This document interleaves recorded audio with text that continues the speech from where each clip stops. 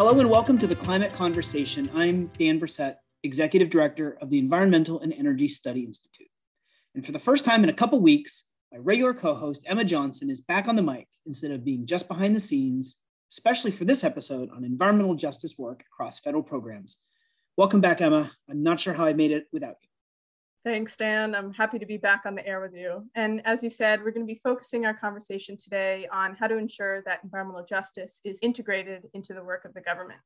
And this episode is going to be closely connected with a briefing that we just held on April 8th, 2022 about Justice 40. So be sure to go and watch that if you haven't already. It's going to be really great and really useful resource for anyone who's interested in learning more about Justice 40. And the link to that briefing will be in the show notes of this episode on our website. Yes, absolutely. If someone in our audience listening to this right now has not yet watched that briefing, hit pause, go to eesi.org, watch that briefing. It was fabulous. The webcast is archived, presentation materials, tremendous speakers, just four really excellent perspectives on the issue. And just quick plug, going forward, if you don't want to miss upcoming briefings that we have some really great ones coming up through spring and summer 2022. The best way to keep up with everything is to subscribe to our bi-weekly newsletter, Climate Change Solutions. So after you watch the webcast, but before you come back and pick up the podcast episode, sign up for our newsletter. You won't be sorry that you did. For those of you who might not know, or just need a little refresher, Justice 40 is a federal initiative that the Biden-Harris administration launched in January 2021 through an executive order called Tackling the Climate Crisis at Home and Abroad. The initiative aims to target 40% of the benefits from specific federal investments, including those for clean energy, energy efficiency, and water infrastructure, to priority communities. It is a whole-of-government effort to ensure that federal agencies work with states and local communities to make sure that climate and energy investments get to the people who need them most. Partnerships between federal agencies, state departments, and community organizations are going to be absolutely essential to make sure that investments actually go where they're supposed to go. How all these pieces can come together for a just energy transition and a just climate future from the community to the federal level is what we are super excited to be talking about today. Now, Justice 40 spans the entire country. It's a federal initiative, but today we're going to focus on one state, Washington, in the Pacific Northwest, to learn how efforts from state and local groups there helped inform a comprehensive map of environmental health disparities in the passage of a landmark environmental justice law in the state's legislature. To dive into this more, we are pleased to welcome two guests today. The first is Dinah Wilson, the Equity and Engagement Manager at the Puget Sound Clean Air Agency. It is one of the state's clean air agencies covering the jurisdictions of King, Kitsap, Pierce, and Snohomish counties in the western part of Washington. The second is Guillermo Rogel Jr., the Legislative and Government Affairs Advocate at Front and Centered, which is a coalition of communities of color-led groups across Washington state working at the intersection of equity and environmental justice. Both the Puget Sound Clean Air Agency and Front and Centered provided expertise and input that helped inform the HEAL Act and the Environmental Health Disparities Map. Dinah and Guillermo, welcome to the show. Thank you. It's good to be here. Thanks so much for having me. I'd like to start by talking a little bit more about the environmental justice law that I mentioned earlier. In April 2021, Washington State passed SB 5141, called the Healthy Environment for All, or HEAL Act. The HEAL Act includes provisions such as requiring the use of a cumulative impacts analysis and a provision to increase community participation in decision-making. How was the HEAL Act put together, and what are some of the key parts of this legislation? The Washington State Department of Ecology is the agency in our state that has more of a responsibility for environmental rulemaking.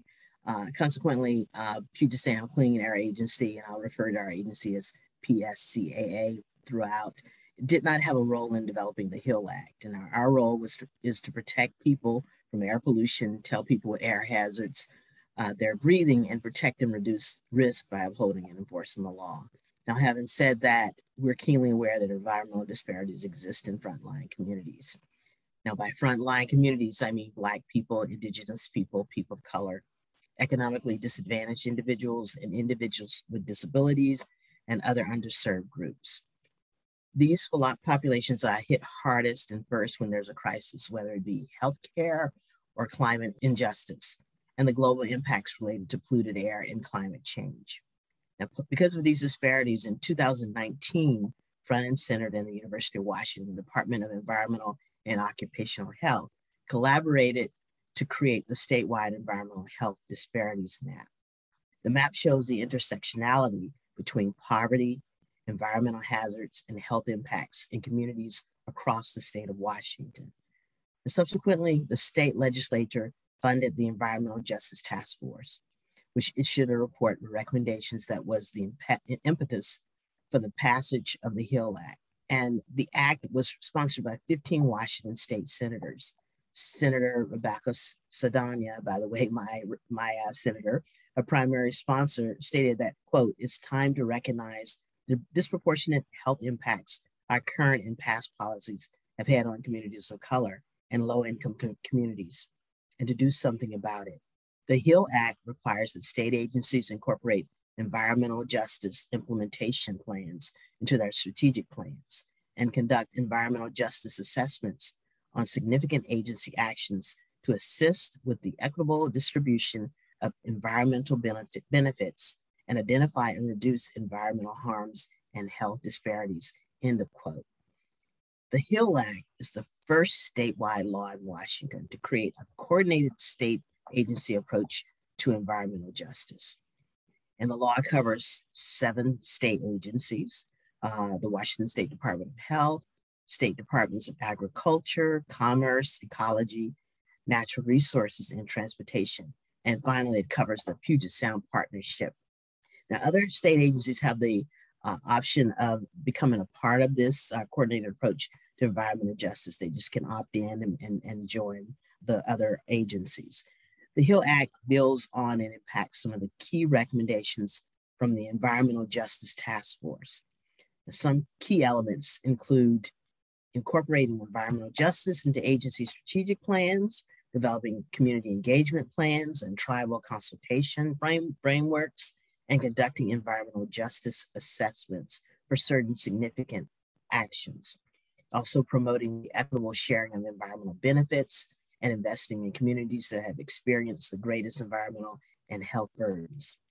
And agencies must focus expenditures toward creating environmental benefits for overburdened communities and vulnerable populations. The law sets a goal of 40% of expenditures to these communities, which is a significant commitment. Also providing a voice for disproportionately affected communities and that it centers environmental justice. The law creates an environmental justice council to advise the state and an interagency group to coordinate among agencies. And finally, it also has an element of supporting evaluation tools and processes.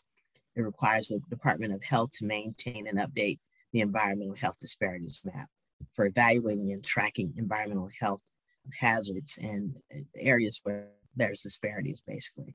Agencies in the council must track, measure, and report on environmental justice implementation. I think where I always like to start the conversation is that environmental justice has been around for a really long time. This is one of the first times that environmental justice is defined in statute, but we know, working in our communities, that the work for environmental justice has been going on for a long time. So the principles of the HEAL Act, I would say, have been around since, the 80s, the 90s, when the movement really was picking up. Bill Clinton did his executive order in 1994. So, we started to see it pick up steam, but at least in Washington state, the HEAL Act really bore out of conversations out of an initiative in 1631 in 2018.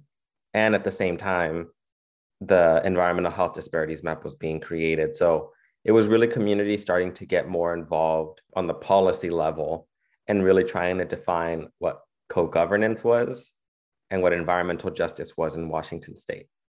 So it was a multiple year long process that took a bit to even pass because the legislation was first introduced in 2019 and didn't pass.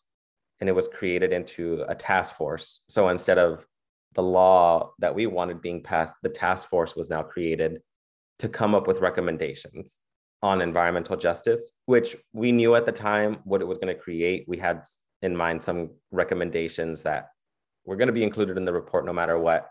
But through this process, front and centered was participating in this official governor's task force, and at the same time doing community listening sessions, because we wanted to make sure that we're working with the state agencies, with the governor's office, with practitioners on the task force, and then concurrently go to our community members and talk about what does it mean to be involved in decision making that impacts your health, that impacts your environment. What kinds of issues are you worried about, and how are you practicing environmental justice in your community? So this really mixed bag of processes going on at the same time. But the HEAL Act, the official HEAL Act that is now law, came out of the recommendations of the Environmental Justice Task Force. And they finalized their report in October 2020. And then we went through the whole process where I'm the legislative and government relations lead for Front and Centered from October 2020 to about April 2021 was the timeline that we had to now push this law and get it signed by the governor. One piece that I want to hone in on that's included in the HEAL Act is a part on cumulative impact analysis. And this is also a key feature of the federal environmental justice bill that is currently in Congress, the Environmental Justice for All Act. Can you define for our audience what cumulative impacts is and why it is so important to think about in environmental justice legislation? Sure. First, let me just point out that the original bill used the phrase cumulative impact. However, in the final bill, cumulative impacts were replaced with cumulative environmental health impacts. This is defined as, quote, the combined multiple environmental impacts and health impacts on a vulnerable population or overburdened community, end of quote. Now, this definition allows us to address burdens due to a variety of adverse social economic factors, as well as the problems caused by the physical environment. Another, I think, key definition of note is environmental justice, and that means, quote, fair treatment and meaningful involvement of all people, regardless of race, color, national origin, or income, with respect to the development, implementation, and enforcement of environmental laws, rules, and policies. Environmental justice includes addressing disproportionate environmental and health impacts by prioritizing vulnerable populations and overburdened communities. Now, the equitable distribution of resources and benefits and a limiting harm, end of quote. As conveyed in the 2019 Task Force report, studies conducted in Washington State, as well as national studies, found that people of color and low-income people continue to be disproportionately exposed to environmental harms in their communities. As a result, there's a higher risk of adverse health outcomes for those communities. This risk is amplified when overlaid on communities with pre-existing social and economic barriers and environmental risk, and it creates cumulative environmental health impacts. I think we all saw that with COVID overlaid on some of the problems that people were already having. Examining cumulative health impact is important in environmental justice legislation because it looks at the cumulative effect of environmental health disparities and the underlying systemic issues that can doom people of color, economically disadvantaged individuals, and other underserved communities. Now, addressing these issues cumulatively rather than piecemeal is the credible and sensible path to environmental justice and equity. Yeah, I think it's really easy to see, individual impacts from time to time, whether you're talking about, pollution from a highway that might be right next to your community, or there's different industry in your town that is very specific to your community. I think we could see that, but the importance and the way that we look at cumulative impacts is all the different exposures that people face and all of the different hazards where our communities live and work. And those are things like, wealth, race, an unemployment rate, health status, your language ability, all of those different facets of life have an impact on your health, and they have to be looked at holistically. And that's our approach. It's like we can't just take a piece of community and all of the different hazards that they experience and try to treat them one by one. It really has to be looked at really at a high level. And that's where the environmental health disparities map, you get to see the different ranks for communities. whether from a 1 to 10, 10 being the worst in terms of environmental health disparities. We just have to make sure that we acknowledge the problem and then are also working towards bringing those health disparities down. And all of these individual impacts, try to reduce the total cumulative impacts that our communities are facing. In a similar way to the Environmental Protection Agency's EJ Screen tool, Environmental Health Disparities Map allows users to compare areas affected by air pollutants, socioeconomic factors, proximity to hazardous waste sites, and much more all at once. So you can see how some of these things can be overlaid with each other and to create these cumulative impacts. Can you talk about what the process was like to assemble the data that went into this map and how it can be used to detect and address environmental threats?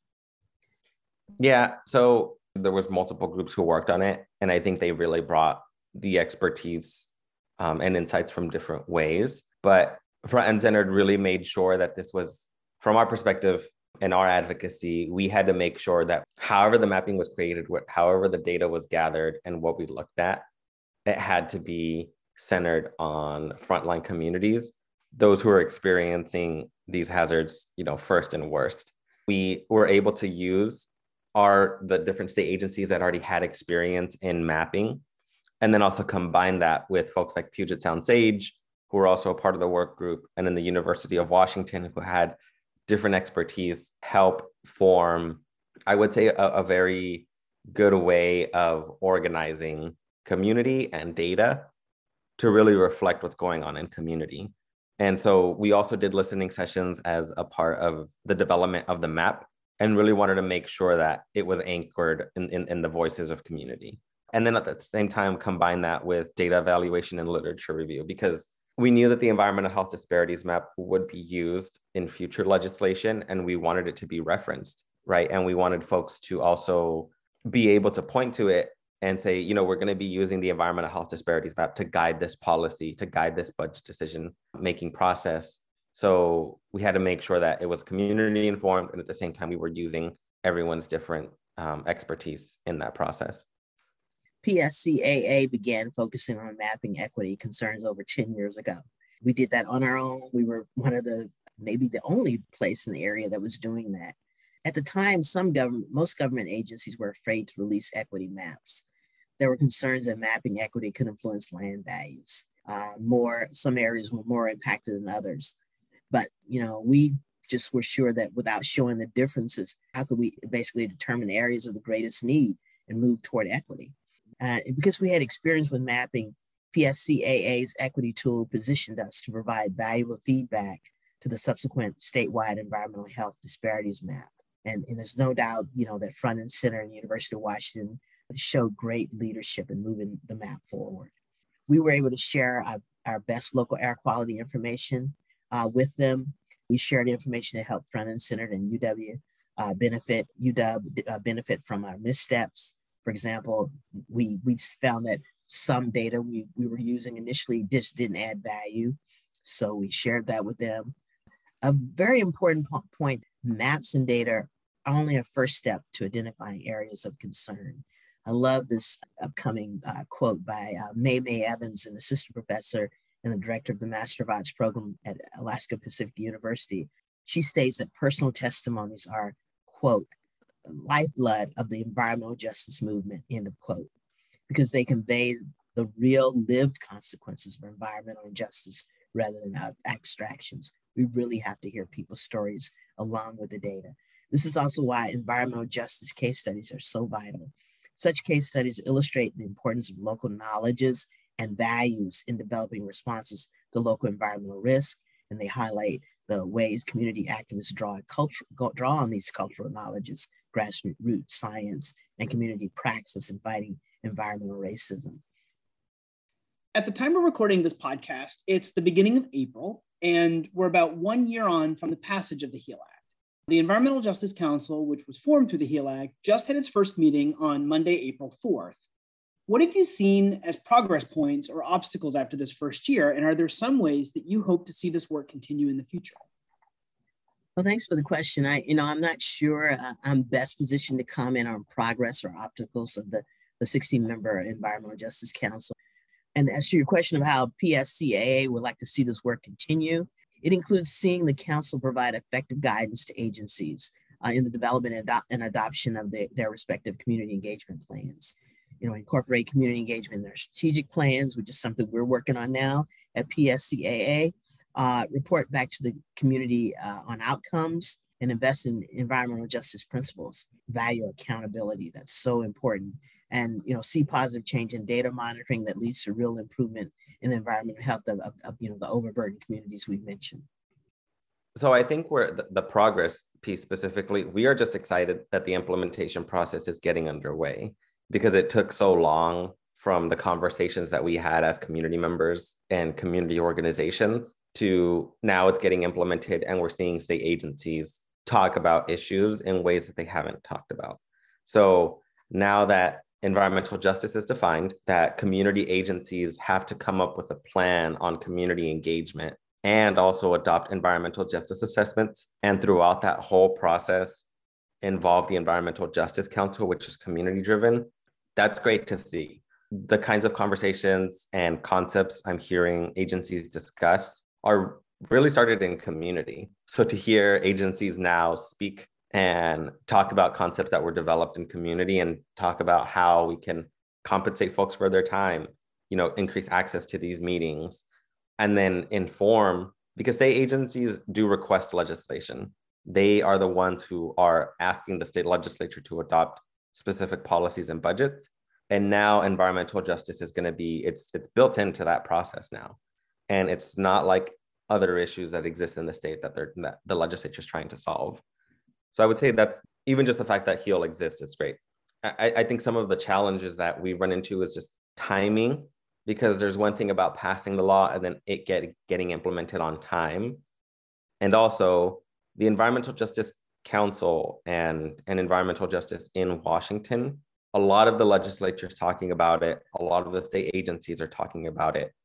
And even though, as I just mentioned, it's great to see them, we also want to be cautious and careful about how folks are discussing environmental justice and whether community believes whatever policies and budgets they're trying to pass are, or they're not.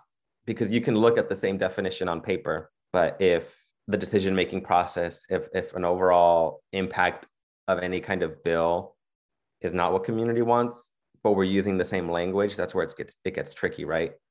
So everyone can talk about it now that it's in statute, but we want to make sure it looks right, not just that people are talking about environmental justice in the state.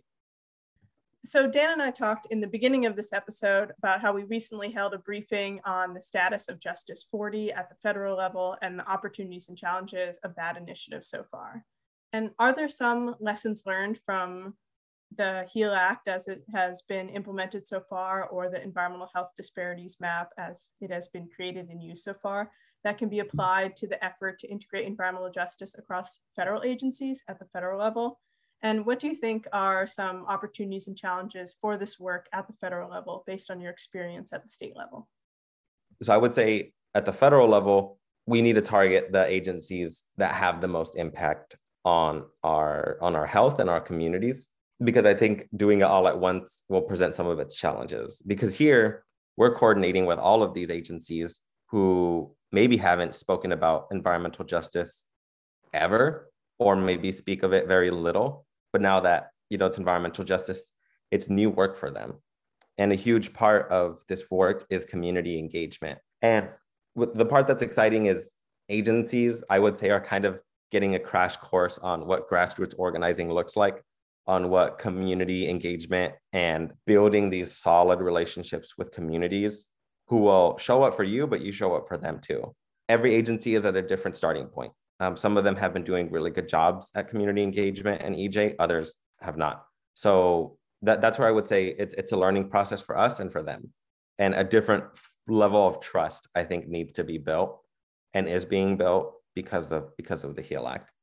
The challenges, I think, come from moving this up to like a national scale. We don't want the movement of environmental justice and what we need a just transition to just be all of a sudden incorporated without that much community input, or just because folks want to do it. We need to make sure that for us, the process of developing HEAL was community driven. We had a ton of floor time in front of agencies and lawmakers to define what we wanted, and we still didn't even get the entire bill that we wanted. We started off with one version, one draft that was informed by us, written by us, by Front and Centered and our partners at Cascadia Law. That first draft was really what we wanted. Then it had to go through the whole process of how much do agencies want to do? Different thresholds were put into the HEAL Act of, well, we're not going to do environmental justice until like a $15 million benchmark, or we're not going to do assessments on these activities over here because we probably know what they're going to show. And it's not going to be a positive environmental impact, right? So those were some of the challenges is, we had a lot to do with this. Community had a lot to do with writing the HEAL Act here in Washington. We're tracking what's going on at the federal level and giving comments. But I just know that it's different when it gets scaled up to the federal level at that point. I see potential value in the benefit of having a national model that is similar to Washington's model, one that requires interagency coordination, collaboration with frontline and impacted communities, such an important aspect of the work, and using mapping, science, and data to guide investments, policies, and implementation. A national approach that leads to better outcomes is certainly worth considering. Thank you so much for coming on the podcast today, Dinah and Guillermo. It was really, really nice to have an opportunity to meet you and hear about your work, and kind of reinforces the idea that I have that what happens at the state level is really, really important, especially in a state like Washington that's kind of setting the leading edge. Mm-hmm. And I think it's a good reminder for our federal policy audience that there are things the federal government can do to be helpful. Sometimes that's being proactively helpful. Sometimes that's letting states lead and stake out new ground. And so this was really, really great. Thanks so much for being here. Oh, you're very welcome. I enjoyed it. And it's good to meet you, Dan, and also you, Emma. So I look forward to talking with you again in the future, hopefully. Thanks so much for having me.